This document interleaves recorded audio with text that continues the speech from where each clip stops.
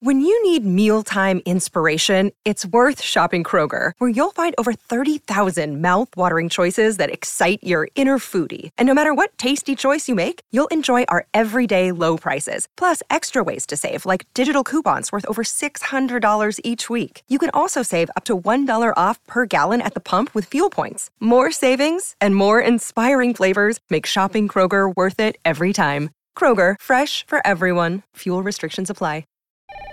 Thanks for calling Toyota. This is Jan. How can I help? Hi, thanks for telling my family and me about Toyota's national sales event. We got a new RAV4 during the event, and it's been great.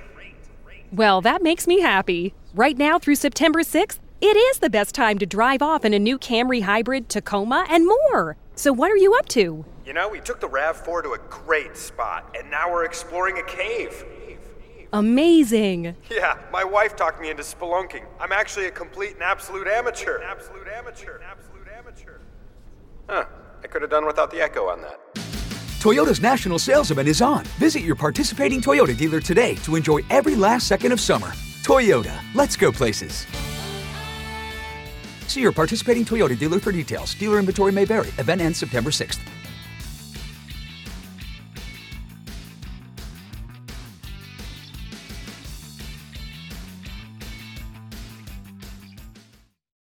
Hello, welcome to episode 115 of Padaroni.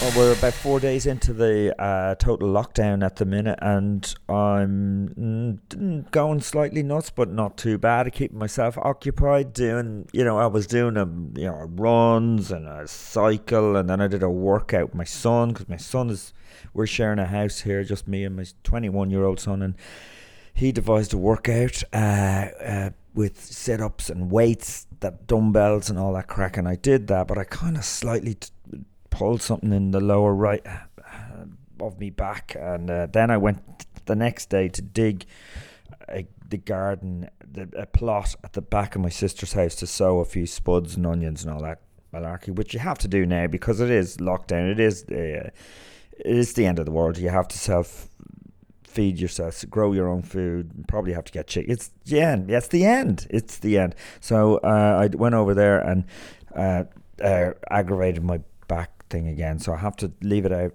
for today. I think do some stretches, that kind of stuff. But yeah, it's going all right, and I'm bonding there. Yeah, bonding. I'm not really bonding. Myself and my son are getting on well. He's actually cooking dinners. It's great. It's two lads sharing a house, and he's working on assignments for his college and all that, and I'm doing little sketches and stuff. If you've been on my Facebook, you see these little songs and sketches, and I'm editing them on iMovie and this kind of crack and putting them up. They're on Instagram as well, and they're on TikTok. Yeah, they're on TikTok. I don't know what's going on at TikTok. I mean, yeah, I don't like everything I see on TikTok. Most of it annoys me. It's just really, there's a lot of tick people. I'm sorry if you're on TikTok. Look, there's loads of brilliant people on TikTok, but 95% are fucking idiots. Like, dancing, doing stupid dances. That's all I'm getting. I don't know how I can control this. How I can stream it so I get good stuff, but there's people doing stupid dances, just being idiots. Young people trying to be smart with their parents. Just really thick people, just talking, and they're so thick it's funny, I suppose. But thickness is a badge of honor these days as well. I mean, a lot of people on these reality shows like Big Brother or Made in Chelsea, just genuinely thick, and that's what gets them. That's what makes them as celebrities. They're thick. I mean, it's the age of it's fine to be thick. It's fine. It's fine to be the president of America and be as thick as shit, and never read a book and never really and pretend and think that you're an expert. It's really amazing. It's amazing. I mean, I guess that's why we're all fascinated with Tiger King. I mean, that is funny, but it is fucking. It is, idiots, you know, with guns. And they're probably, I imagine, the people who voted for Trump. But apart from that, yeah, I'm doing all right. I mean, I'm doing an online. I'm reading a kids book at 7:00 every evening because I just want to do something. At 7:00, I'm reading it on Facebook Live, I should say. I'm reading it for about 15-20 minutes. And doing this podcast, obviously. So, it's not so bad, is it? But I'm not making any money, of course. That's the problem. And my rent just went out yesterday, and that's hard, isn't it? When that chunk of money goes out of your account and there's nothing coming in. I'm going to have to... Well, we'll see what happens in the next month. So, yeah, this episode is a chat with Owen Colgan, who played Buzz McDonnell in the Hardy Books. You'll all know, you will know him if you haven't seen the Hardy Books, which I'm sure everybody in Ireland has seen it, but it's on Netflix. If you're not from Ireland, I don't know if it's on Netflix outside of Ireland, but you can find it on YouTube, I'm sure, the Hardy Books. It's an Irish, a bit like Trailer Park Boys, an Irish version of that. Funnier, I would say. Very good. And so we'll chat about it. So there's no point in me telling you about it because we're going to chat about that. So yeah, and he's just moved up over to Belmullet, right on the west coast of Ireland. So we talked over the phone, and it's just it was a bit into the lockdown, but not the major lockdown. So I have to clarify all these things because with the coronavirus, you kind of, as weeks go by, a week ago you would not be taking it seriously. Then a week later, you're taking it quite seriously. Then a week later, you're going, oh, Jesus, this is very serious. Things change by the day. So that kind of is relevant if you're listening to the conversation at how long ago we were talking about the coronavirus. But anyway, there you go. That's it. Enjoy this. See ya.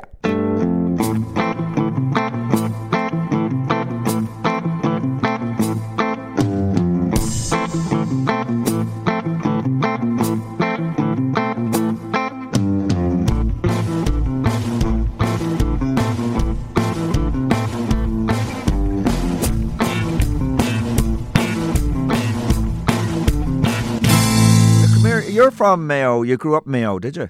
I did. I grew up in a place called Bohola, a small little village outside Swinford. Oh, and that's where I spent. That's my father's parish. That's where I spent all my years growing up. And in the town, or are you? No, I'm from the sticks. I'm from the countryside of Swinford. So I'm about 5 kilometres outside the town of Castletown, where we filmed the Hardy Books. Oh. And I went to a small school up the road from my house, and then I went into the big school, as they'd say, and that was Swinford Secondary School, and that's where I met most of the Hardy Books. Right, yeah. And how did that come? Did you start writing and shooting stuff just before the Hardy Books? That different stuff, No, not really. No, personally for myself, I didn't do any sort of acting or filming or stand up or anything like that. But I was hanging out with the red hair guy from Hardy Books, Martin Maloney, Eddie Durkin, his name is in the show, and I was also hanging out with the Boo at the time, and then we were kind of going on the piss a lot in Galway, and we were just trying to have a laugh more than anything. We weren't worried about money or jobs or careers. We were just trying to have a laugh. And then the Viper, he had a friend that was going to Ballyfermot Media College, and he said, "Oh, there's a competition on RTE, Storyland is called." Oh yeah. That is the first Hardy Books you did. That was the first. Well, there was an original pilot that had Eddie Durkin walking around Charlestown. And that was filmed by the Viper. And then the next one was myself and Eddie Durkin sitting on a bridge talking about watching Blueies and drinking cans of Tuborg. Right. And that's where it all kicked off, I suppose. And then that's when we entered the Storyland and went from there. Right, yeah. And then went to the series. From Storyland to the RTE series. Yeah, there was like a sort of, with Storyland you get down, it was I think 250 applicants. And then we got down to the final 20, and then it went down to the final 10. Yeah, and then there was a voting thing. Yeah. Yeah, voting, and we were also getting paid. We were getting paid 500 quid each at the time to just make another episode. So that was a great incentive to fucking keep pushing it, Yeah. And then at the end of that, we luckily won the competition. And then that's when RT said, "Oh, would you like to make a series?" So then we went from an improvised show to a bit of a scripted show, which was a bit tricky. Right, yeah. Also, at the beginning, it's improvised completely. 100% improvised. We just made it up on the spot. Now, the problem with that is that there was a lot of shit talk in between. Like, there could have been 3 or 4 hours of us talking crap.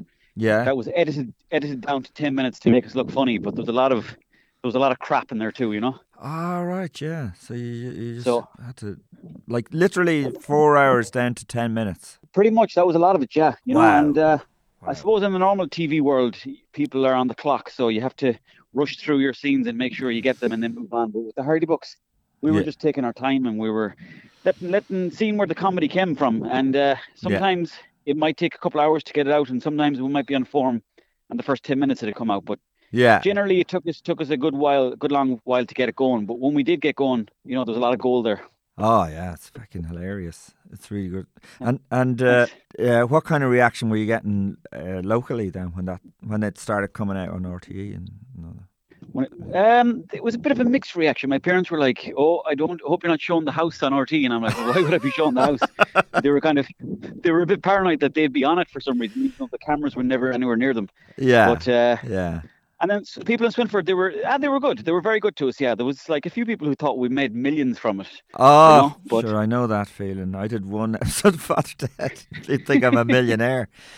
I know. And the worst thing is you'd be queuing up in the post office for the dole and they'd be like, "Oh, how's the TV stuff going?" And you'd be like, "Shut up, just fuck." You know, you wouldn't want to give the game away. But generally people in Swinford they were very sound to us, you know, they were all like kind of welcoming of the show. All right, yeah. So no one's But now, Joe, we did call it Castletown because we didn't want to paint Swinford in a bad way. Castletown was sort of a mixture of a couple of towns. We put the name together. All right, yeah.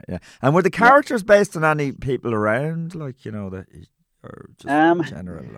We'd like to say they were based on other people, but to be honest, they were mostly based on a kind of wilder version of ourselves. We were all kind of pretty much playing ourselves, but maybe the ignorant side of our own character we were playing. But we exaggerated the character to, you know, 110%, and then on top of that, we were drinking at the time during filming, and you know, smoking joints. So then, whatever character was coming out of that just came out. Yeah. So then, is it hard enough to start scripting? And it's a different fucking thing, isn't it? When you it is. It's like when we got onto TV, because RT obviously they're giving you the budgets for everything, so they're saying to you, you know, we want you to, you know, we want a script. We want to know what you're going to say before we put it on TV. Yeah. And we were like, no, the show is improvised. Like, we just make it up as we go along. So they didn't really want that. So we had to go along then and make up scripts, which kind of didn't really work for us, because then when we got onto TV, we had to hit all these beats and hit the, you know, like those character arcs and there was all these different things. And we kind of looked a bit like sort of porn star acting in it. You know, it was kind of like very wooden acting at the beginning. Right. But then I think we found the groove then around series 2 or series 3, and then we kind of hit a middle ground where we knew the characters have to be developed, but we also had a lot of improvisation on the day as well. Right, yeah. Kind of like, so Curb Your Enthusiasm does that, I think, where there's a story arc, but you're allowed to improvise every scene. Yeah, exactly. There was always room for like an extra couple of shots where we'd improvise scenes, but the problem is sometimes not necessarily the funniest scene was taken. It was more so the most closest to the script was taken and put onto TV. So there was definitely funnier stuff that never made the TV. Is that because did you have say in the edit, or was there someone saying? Well, RT sort of that was like they had their own editors in there kind of doing their thing. Are you serious? You know, natural. Right. Yeah. Because originally we like the Viper was editing everything. But I guess I don't know what happened. But he was then like he was also directing and acting in it. But that's RT brought in their own editors. Yeah, it was a bit of a shame really that. Because you need the editor to be on the same, you know, page. Exactly, and not only that, but the editor, like being Chris Turduff, who grew up in Swinford, he knows the flavour of the town. You know, he knows the kind of the style of the town and the pacing and everything like that. So that I think. You know, maybe that's just the way the TV world works, but it would have been a better series if we had been able to keep control of the edit. Yeah, no, I'd say, you definitely, without a doubt. And so when did you do the film then? That was how many years later was the film made? Was it? The film, I think we made 4 seasons and a Christmas special, and then we kept getting promised we'd get this movie made, and nothing ever came about. But then we were told during the European Championships, I think it was 2012, when Ireland were over in Poznan in Poland. Oh yeah. We were told we're going to get to make a movie over there, so we didn't really believe it. But then the funding came in from the Irish Film Board and the BOI, I think it's called, and RTE, and then Universal. So then we went from Swinford all the way over to Poland on a camper van, and just pretty much shot on the road as we went along. And that was more like the original days of kind of making it up as we go along. Yeah, right. Yeah. And that's on Netflix. It's on Netflix, is it now? That's on Netflix now. Yeah, I think it is. Anyways, although I think.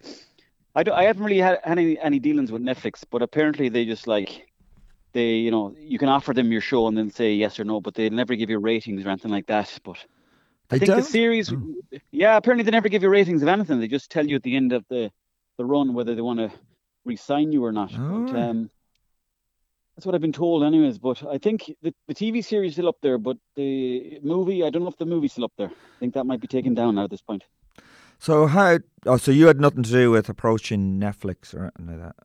No, all that stuff was out of my hands, and it was kind of like the producer of the Hardy Books or higher up kind of guys. They were the ones that sort of dealt with all that kind of stuff with meetings and all that kind of stuff at the beginning, so it's the nature of the beast. Right, yeah. So then I suppose with the success of all that, you started doing live gigs. That must have been a huge change from... kind of improvising in front of a camera.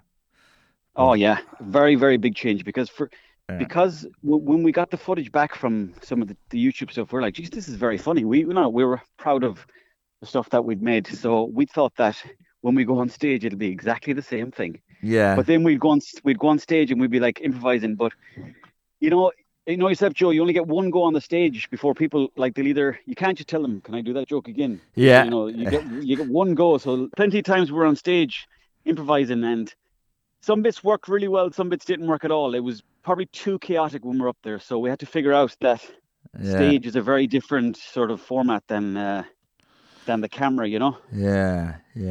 I mean, I kind of went through a bit, because I started off doing match it with Paul Tyler and just messing and stuff, and you might be able to get away with it in at student gigs or the art college or where everyone's on board and on the same. Yeah, everyone's in on the joke, I suppose. But then when you start dealing with audiences who are like, "What the fuck is this shite?" Exactly. People who are sitting down, paid for the tickets, and they're not steamed off their heads. We need, you need to give them a good show. But at the beginning, so there was some shows where they just want to come along and have the crack, and they want to see us doing the quotes and all that stuff. And that's, we can do that, no problem. But as you said yourself, Joe, sometimes you'll do a show somewhere in some spot where the crowd are sober and they're listening to every word you're saying, so you better be funny. But yeah, they want to feel that at least you made an effort. Exactly, yeah. Exactly, Joe. But we'd be freaking. We'd be so scared before the gigs. We'd be backstage, nervous as fuck, going, fuck, what are we going to do, lads? What are we going to do? Really? Right before the gig, we'd be looking at each other going, what are we going to do? So, that's the level of fear we'd have. We were kind of nervous sort of creatures, Yeah, but were you going on stage actually not knowing what you were going to do? You were just going to go, let's see what happens. Much. Are you serious?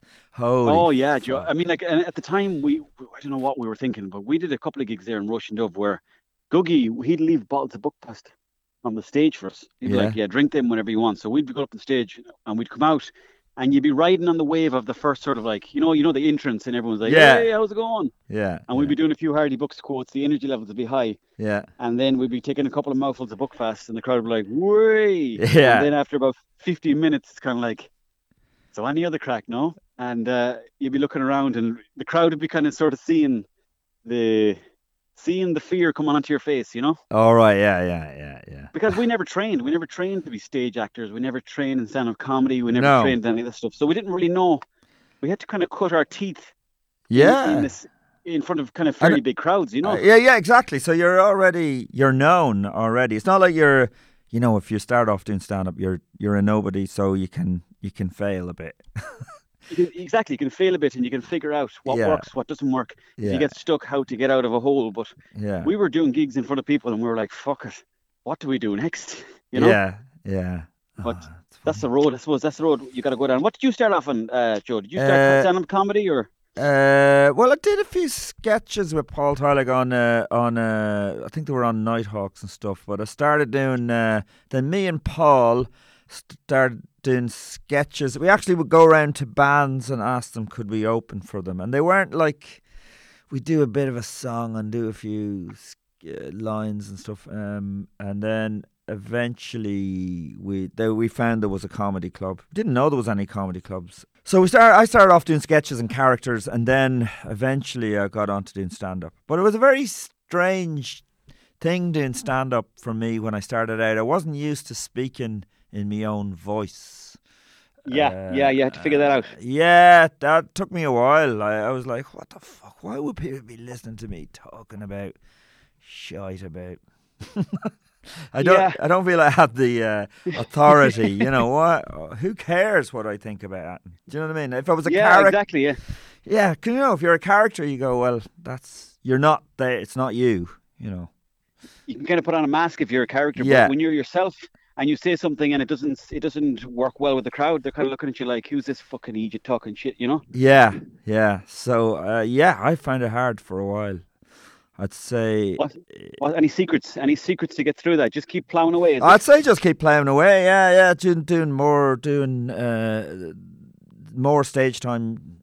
You learn more, I suppose. You know, and then eventually you get to the point, I think, where you're so relaxed that you are. It's like you were back improvising. Is that how you feel now when you go on stage? You feel like you're just up there chatting to a crowd, or are you just sort of getting through the lines? No, I feel very relaxed now, but I'm fucking doing it for years, like. But but I'm not I occasionally get to improvise a little bit. I do know what I'm doing. Do you know what I mean? But I found it easier to write. I used to find it very hard to do new material. Because I know it's not going to fucking work. You know what I mean? It's not going to work the first time you do it. No, not as good as you think it's going to work anyway. No, but you have to get up and do it and go, look, I know I'm going to look like shit. I'm going to... Yeah. It's like as if I'm starting all over again, but you just got to do it. You do. And I think in that sense, I really do appreciate all the gigs I've done where I failed, because it sort of gave me a good knock to my ego, to the point where it's like, fuck, maybe I'm not as, maybe I do need to work harder on my jokes, and maybe I do need to sort of rethink them and kind of work what I'm saying. And also, it's not the end of the day if you do die on stage. It's not really the end of the day. The people don't hate you. They just want you to, maybe do better. Yeah. And do you feel like you're a character on stage? Or I did at one point, and then like people would come up to me and they'd be talking to me about jambons and crows and stuff like that, you know. And then I realised, I looked at my own life, Joe, and I was like, I actually do eat a lot of jambons in real life, and I do like crows. So I thought to myself, maybe I'm not playing a character at all. Maybe this is the true version of who I am. I like jambons and I like crows. So I'm kind of just accepting it now and realising that, trying to bring out the weirdness of my personality on stage, because I think that's where the gold is, when you can be original. Yeah, you're original. I mean, you've got an original. I mean, you've got I don't want to say this, but I mean, the way you... the compliment. Yeah, where you were kind of... the way you grew up and stuff has got something that... I don't know. I don't know anything about how you grew up. I don't know what I'm fucking saying. Anyway, yeah. Well, but like, you have an original angle. Everyone has their own original angle, but you need to find your own voice and, I suppose, appreciate your own weirdness. And then when you do that, that could be the character or whatever you do. Yeah, well, it's an exaggeration of who you are. It's not... Exactly. Yeah, definitely. Character, I suppose. It's hard, though. It's, what I find hard, Joe? I find that because I'm in comedy, when I wasn't in comedy, I just like to make people laugh. But nowadays, when I'm in comedy, it's always like, whenever I do make a joke or someone laughs at something on the internet, I'm always like, is that a good idea for a sketch? And it's almost, you become too analytical or whatever. I fucking hate that. I hate when it becomes a job. Like when you started out, it was just a bit of crack and it was really enjoyable. And then it becomes a job and it's... You can almost see the value of each joke, how much it's going to get you or how much you can make out of it, because that's the way life is, paying bills and every other shite.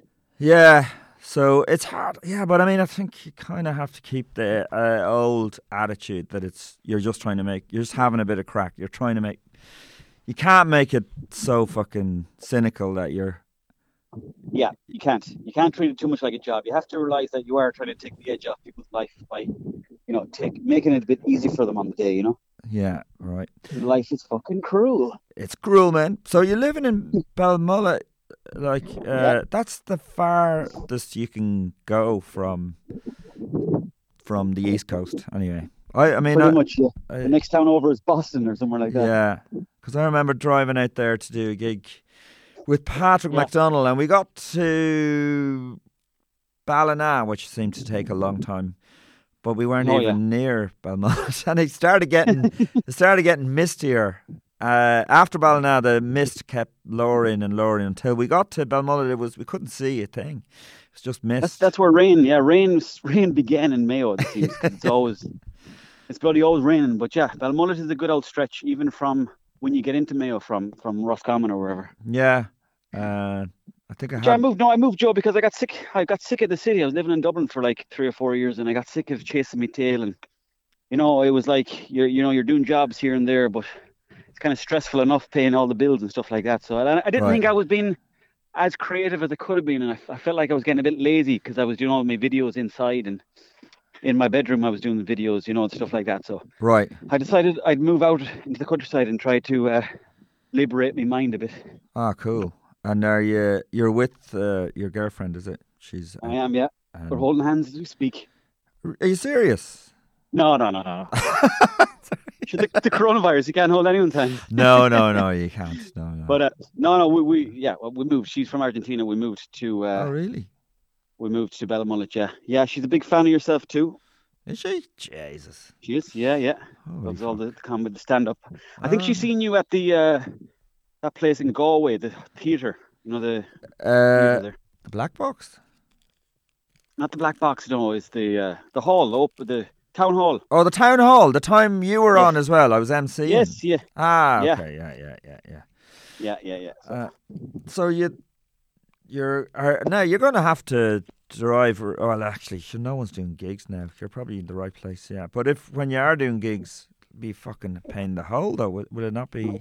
You have to drive from Balmullet and back again. Yeah, well, the thing is, Balmullet is so remote that when you do go to some gig in Limerick or Galway or wherever, it's kind of like a day out, a little holiday for yourself. So, right. Yeah. All my gigs are probably going to be cancelled, unfortunately. So I don't really have anything for the next 3 months, it seems. But same here. Yeah. I'll give it a go, Joe. Anyways, for 3 or 4 months. It is very remote where I'm living. Oh, so no, it sounds great. Sounds great. I mean, I've thought about it myself purely from a financial point of view because I have separated, so I had to sell the house and blah, blah, blah. And then I thought, how the fuck am I going to afford a house ever again? And I'm 50-something, like. And I thought, you know what, Joe? These houses are so cheap in Mayo. Like, they're cheap in Roscommon and Sligo. Well, maybe not Sligo, but, like, you get a nice big house for 50 grand. You could get a house in Mayo. No, that's what I'm thinking. 50 grand, though. 50 grand. Oh, you would. You get a house to move into for 50 grand in Mayo. You might get 2 bedrooms in it and you get all the furniture and stuff like that. There would be an awful lot. But no. Well, I like the countryside. I grew up on a farm. I like. All right. Where did you grow up? I grew up in Meath. I was born in Galway. When I was 4, we moved to Meath. I was born near Inchum, actually. I was born in Inchum. And very good. There was a thing called the Land Commission where they moved farmers from the west to the east. And so from 4, I was in Meath, and then Kildare from 15 to 18 when I left home. But that's it. So, right. And for a while there, before I was separated, I had a lovely big garden, and I fucking loved gardening. And I don't have a garden now, and I just want to get back to. Yeah, and I tell you one thing, you probably come up with a good lot of ideas when you're out doing a bit of gardening. Yeah, absolutely. The best way to come up with ideas is to be doing something else. Do you know what I mean? Yeah, definitely. Whether taking a shower, driving, massaging your own body, whatever you're into, doing a bit of Doing a bit of DIY or something, on on yourself. What was I going to say to you? So, is it hard to find a place where you're living now with the garden and stuff? Well, it's hard. I'm paying rent now, and it's 1,000 and something euro, 1,050. I'm living with my son. He's 21. I got you. And you got 2 rooms there. 2 rooms, and but to buy with a garden, I don't know if I can afford it unless I move way down the country. Yeah. But in a way, are you not like, if you're paying £1,000, that's nearly a bloody mortgage, It is a fucking mortgage, but it's still hard to get a mortgage. The situation is, you pay £1,000 a week, and you go into the bank and go, I'm paying £1,000 a month. Sorry, not a week. And obviously I can pay a mortgage. Yeah. But they're going, but your job is, you don't have a steady job. You don't know what you're doing 3 months ahead. The fuckers, I mean, it's hard enough to keep in this career, yourself, like comedy. Yeah. But never mind having someone in a bank tell you, geez, you might not have any work in a few months' time. Yeah. I go, but I've been living like that for 20 years. Somehow I have got work. Now, have to say, coronavirus has actually fucked my jobs. But that's everybody, surely. That's fucking everyone, right? Exactly. People are already out of work, so it's not just specific to one area, but I tell you, Joe, the house I'm living in, it's got 4 bedrooms and it's only £500 a month. No way, shit. I'm moving. Yeah, it's 2 minutes from the beach. Come on down, Joe. There's a room there for you. I will, yeah. Yeah, you know what? I'm moving after this shit. Because I don't want to have my savings. I might as well spend them and not have to spend them on rent. You know what I mean? Buy a house. Exactly, yeah. And I suppose if you think you can get, if you have your own garden and then you're coming up with material because of that garden, and then that material has been used to get you more work, sure, it kind of pays for itself in a way, maybe. Yeah, absolutely. The only reason I stayed actually because is my kids are in college, and I thought I should have. But once they're finished college, or maybe I should say, fucking. Fuck them. Anyway, whatever. I'm thinking out loud here.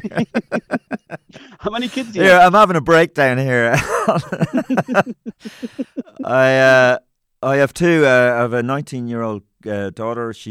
I started doing art, and my son is 21, and he's just finishing doing sound production.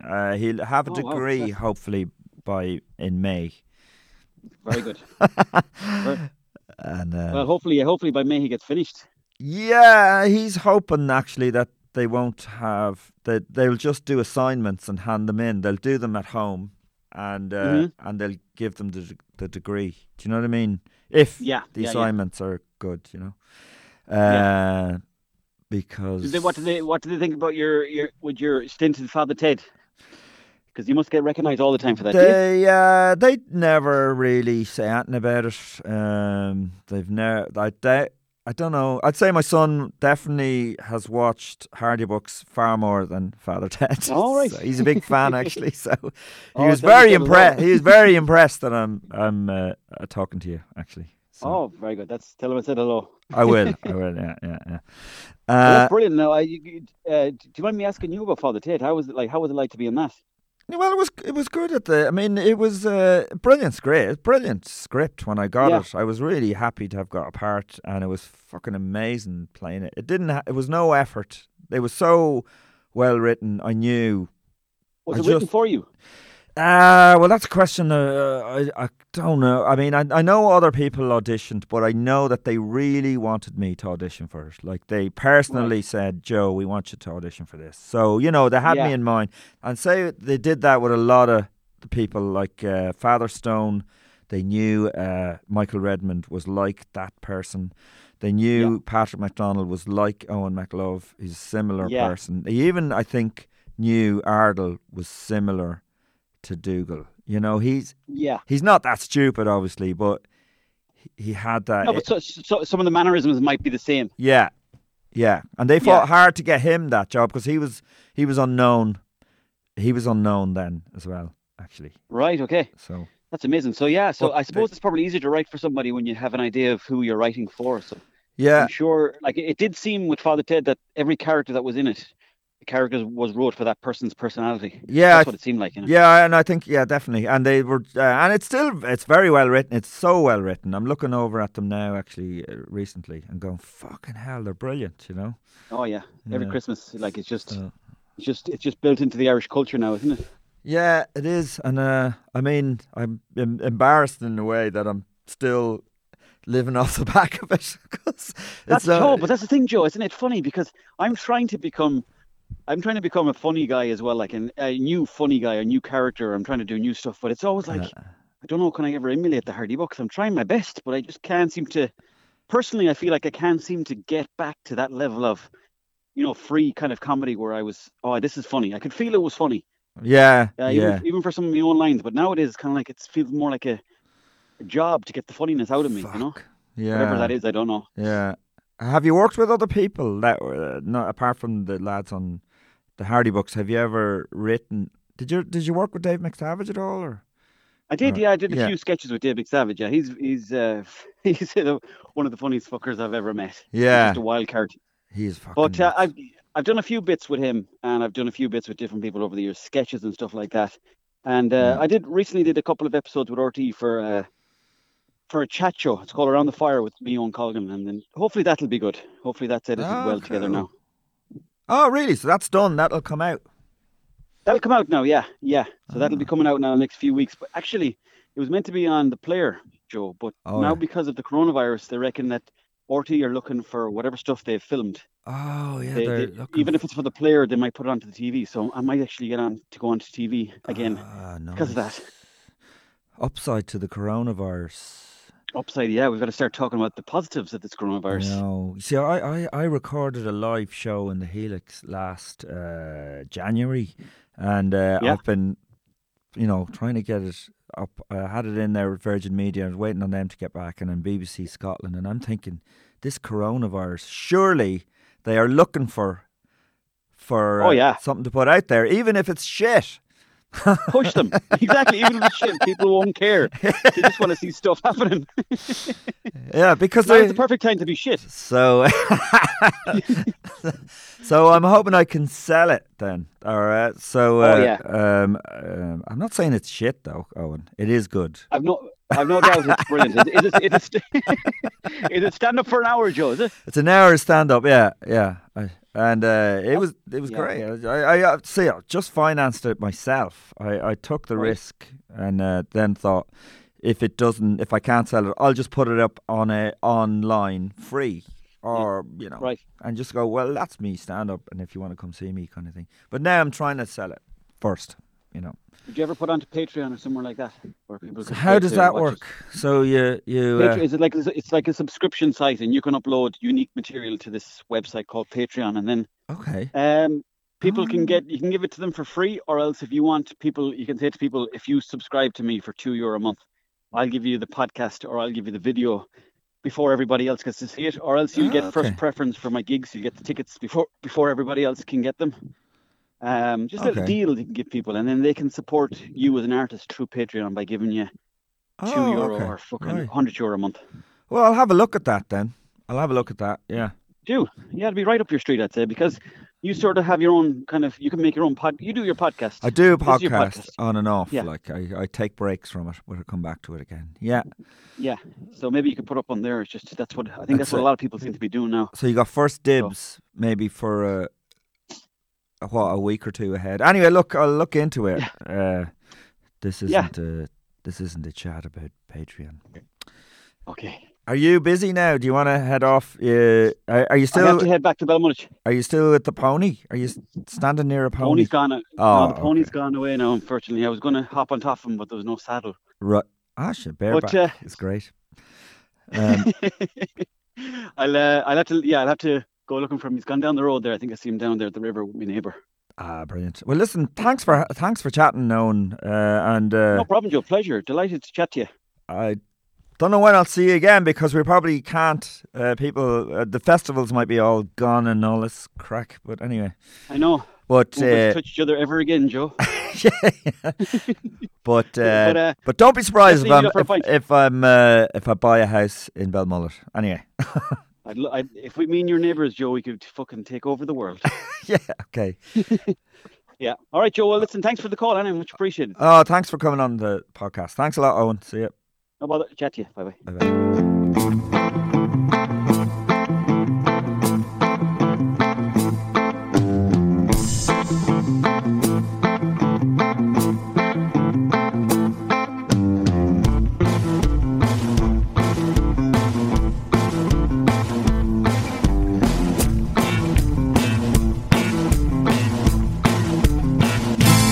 Well, there you go. Now, the next one I'll put out, I think, will be with Ellen O'Reilly, who's a girl who's starting out in comedy. And she was actually going to do the Edinburgh Fringe Festival, and that has been cancelled. So, I don't know what's going on, because that's in August. So, if that's cancelled, will the Electric Picnic be cancelled? Like, are we going that far ahead?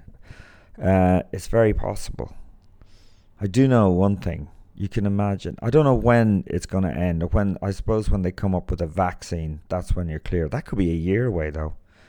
But whenever that happens, and we're all vaccinated, and it's safe to go out, if that ever happens, which I'm sure it will, you can imagine what kind of a party is going to happen. Imagine the first festival you go to after all this. It'll be insane. It'll be amazing. Absolutely. I mean, just the idea of, you imagine just shaking someone's hand that you've never met before, just hugging someone, just being able to do that, being able to go up to a complete stranger and give them a hug and not be afraid that they're going to make you sick. It's a very odd thing that we have to stay away from each other. I'm sure some people love it, actually. It's confusing in a way, because some people don't find all that physical touching and all that pleasant at all. But for me, because I'm just staying here, like, I'm sure if you've got your wife or your girlfriend with you, or your boyfriend, and you can get hugs that way, that's good. But it's me and my son. We can give each other the odd hug, but not that kind of hug. You know what I'm talking about. So, yeah, I'd say it'd be incredible. It's just the pure physicality of mixing with people without being scared in an environment like a festival will just be incredible. And I can't wait for something like that to happen. I can't wait. So, yeah, it'll happen. Anyway, yeah, stay safe. The next one I said will be with Ellen O'Reilly, and I'll talk to you then. Okay, bye. Stay safe.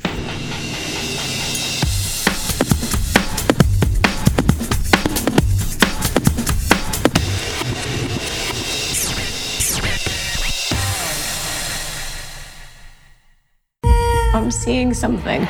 It's smiling at me. But not a friendly smile. The worst smile I've ever seen in my life. Do you see it right now? Smile. Rated R. Only in theaters September 30th.